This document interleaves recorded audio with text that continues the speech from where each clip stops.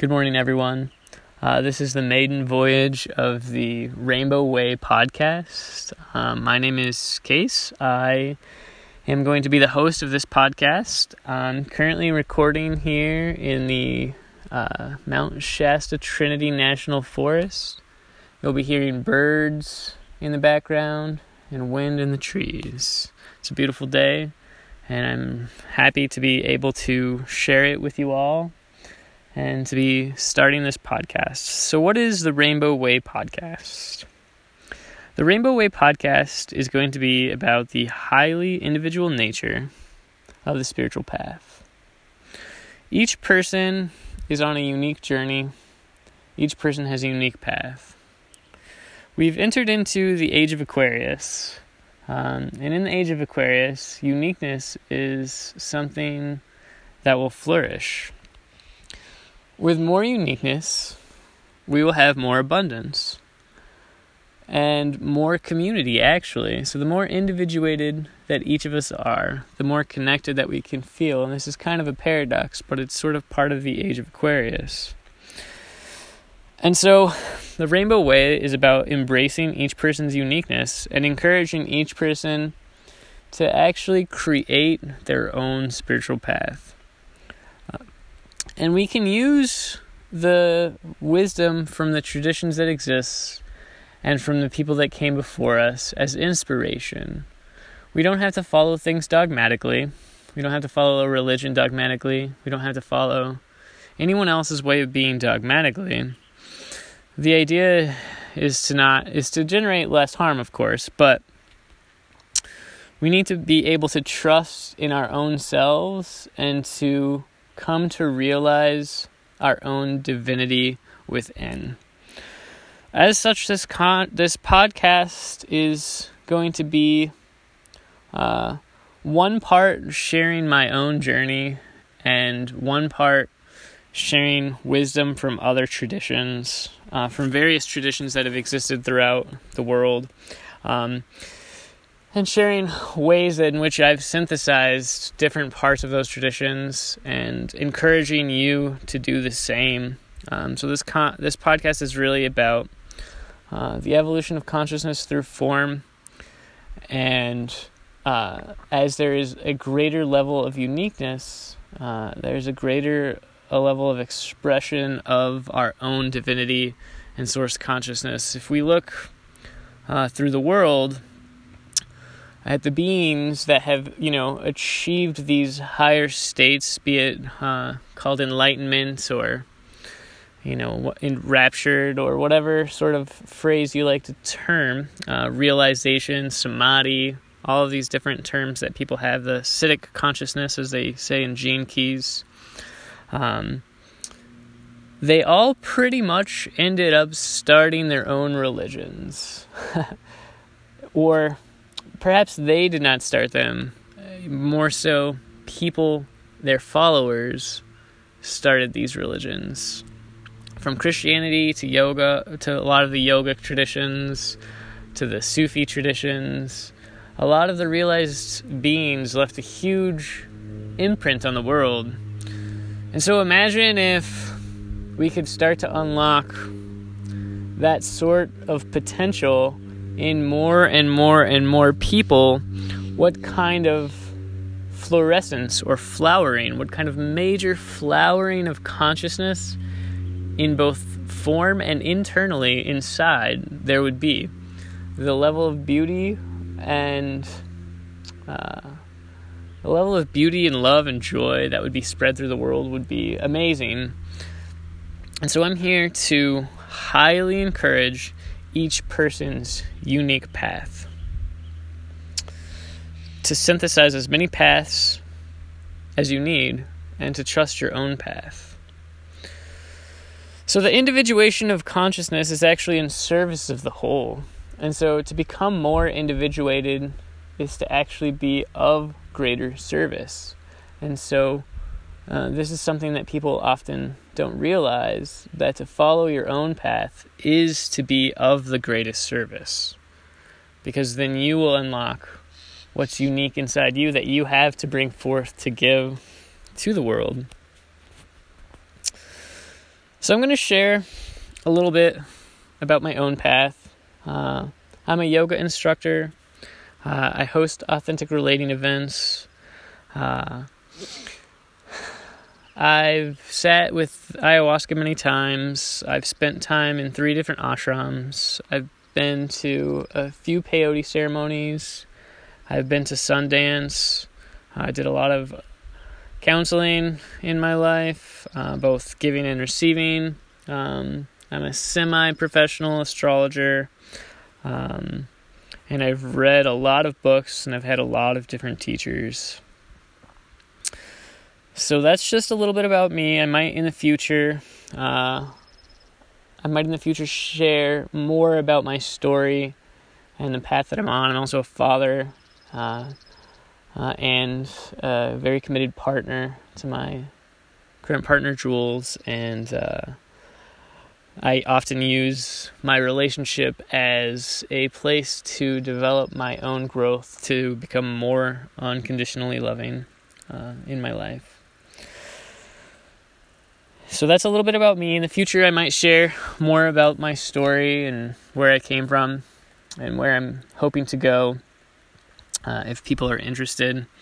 So I just want to, again, emphasize to people, create ways in your own life that you can have uniqueness and to embrace that uniqueness. And so today I'm going to share the first teaching is going to be from a gene key. So gene key teachings are teachings that are very powerful. It's a synthetic teaching. What I mean by synthetic is that it's not synthetic, syncretic. Sorry, it's synthesized a whole bunch of different teachings into one book, and it's very powerful. So I will often be referencing gene keys throughout my podcasts, as well as other teachings. Swami Shivananda, he created the yoga of synthesis. He was a realized being, and he has many disciples around the world, and he's no longer with us, but he did the Yoga Forest Academy, where he synthesized many different schools of yoga, and yoga means union with the divine, and so we're going to be synthesizing many different other schools, not just yoga, but other teachings that other people have come up with, and so synthesizing into another grand synthesis, you could say, which is the gene keys. The gene keys is a grand synthesis, but we're going to be continuing to do that, continuing to synthesize and play with all of these teachings to come to a deeper understanding of our own uniqueness and what we have to bring to the world, and our own inspired divinity. So we're just going to be using all of this as inspiration on our own quests. So the 14th gene key is radiating prosperity. The 14th gene key is in my profile. I recommend everyone who hasn't looked at their hologenetic profile on Gene Keys to go ahead and take a look at that. It's genekeys.com. It's an amazing site. You can look at your profile there. The 14th gene key talks about compromise as being a sort of shadow state. So the gene keys uses the language of shadow, gift, and city. Shadow is sort of from our relative perspective, less desirable state, but from the gene key perspective, you need to dive deeply into that state to truly understand it. And so it's about compromising our unique individual selves. Our school systems have been created as a sort of one-size-fits-all package. It's not really tailored to the individual students. Everyone just kind of gets pushed through like it's a factory, and then it really is like a factory. And the product is the students at the end of it, That's the product. It's free. If the system is free to you, then you are the product in this sort of capitalist economy. And so schooling is free. We live in this capitalist world and we have free schools. So free schools means that the product might actually be the student, because the intention of the system is to create workers who work within the system and compromise their own uniqueness and keep their head down and color between the lines, and do what they're told and toe the line. And so our system as a whole does not encourage creativity. No, it's the first thing to get caught in funning or things like the arts. And so the 14th gene, he talks about how this level of compromise is contagious, right? We don't follow our inner guides. We don't follow our own inner spirit. But it's happening more and more with the advent of YouTube and all the YouTube stars and podcasts and the internet and blogging and Facebook. And people are starting to realize, like, no, I can follow my own inner truth and my own inner wisdom. And I can do all of that. And so people are starting to break out of this mold. And I think with COVID happening and a lot of students not being in school, it's really nice. It's a really nice time for people to start to understand, like, whoa, they're truly free. And I think people are going to wake up to this very quickly, and the world is about to explode in abundance, explode in creativity, and it's going to be happening faster and faster because it's a sort of exponential curve, and I can't wait to see what the future holds. And so the 14th gene key, the gift level, is competence. And this is when a person develops confidence in their own inner abilities, in who they are. And so if they develop confidence in who they are, then they can go and be competent in a bunch of different areas, and they can be competent in the things that they like. They can do the things that they love, the things that they're drawn to, what they naturally are good at. And this is competence. And with this competence, that brings more abundance for everyone, because now people are doing not what they're told, not what they think they should do, not what they have to do, what they're competent at, what they're good at. If somebody is doing what they're good at, it flows forth from them effortlessly with little energy. And then there's so much room for growth and abundance. They can create so much from their own effortless flow.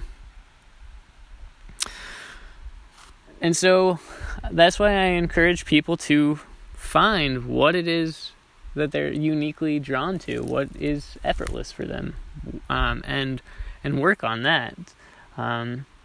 Increase your skills that you're already good at. Focus on what you're good at, and this is also kind of, to a degree, parenting advice is really, are your kids drawn to? What are they drawn to, and how can you support their own burgeoning genius? And genius is not just an intellectual capacity, but it's a capacity to follow their own inner guidance. So really, how can you support your children in unlocking their own inner guidance and trusting their decisions and what they're magnetically drawn to? What are they interested in? Not what do you think is important, or what do you think that will make them money in our society. None of this. What is the child uniquely drawn to and inspired by, and how can you fan that flame? So the 14th gene key is part of the ring of fire, which implies that it needs to be fanned like a flame. So it needs air. So fan that flame in your child and whatever they're sort of uniquely drawn to, and it will make a huge impact in the world. So I highly recommend for any parents that are listening to this to not put your child in a direction you think that they should go. Point your child in a direction that allows them to develop their own trust and inner confidence, because that will be of greatest benefit to them and to the world. It's not about what you think is best for them. It's about building their own confidence so that they can be flexible and dynamic in a flexible and dynamic changing world. The world is not the same as it was when you grew up, and it's not going to be the same when your children grow up. So the world as it is now is going to look very different in 20 years. So the knowledge and wisdom that we have acquired about the systems that have been built is going to be less and less and less relevant. New systems are coming online. New systems will continue to come online.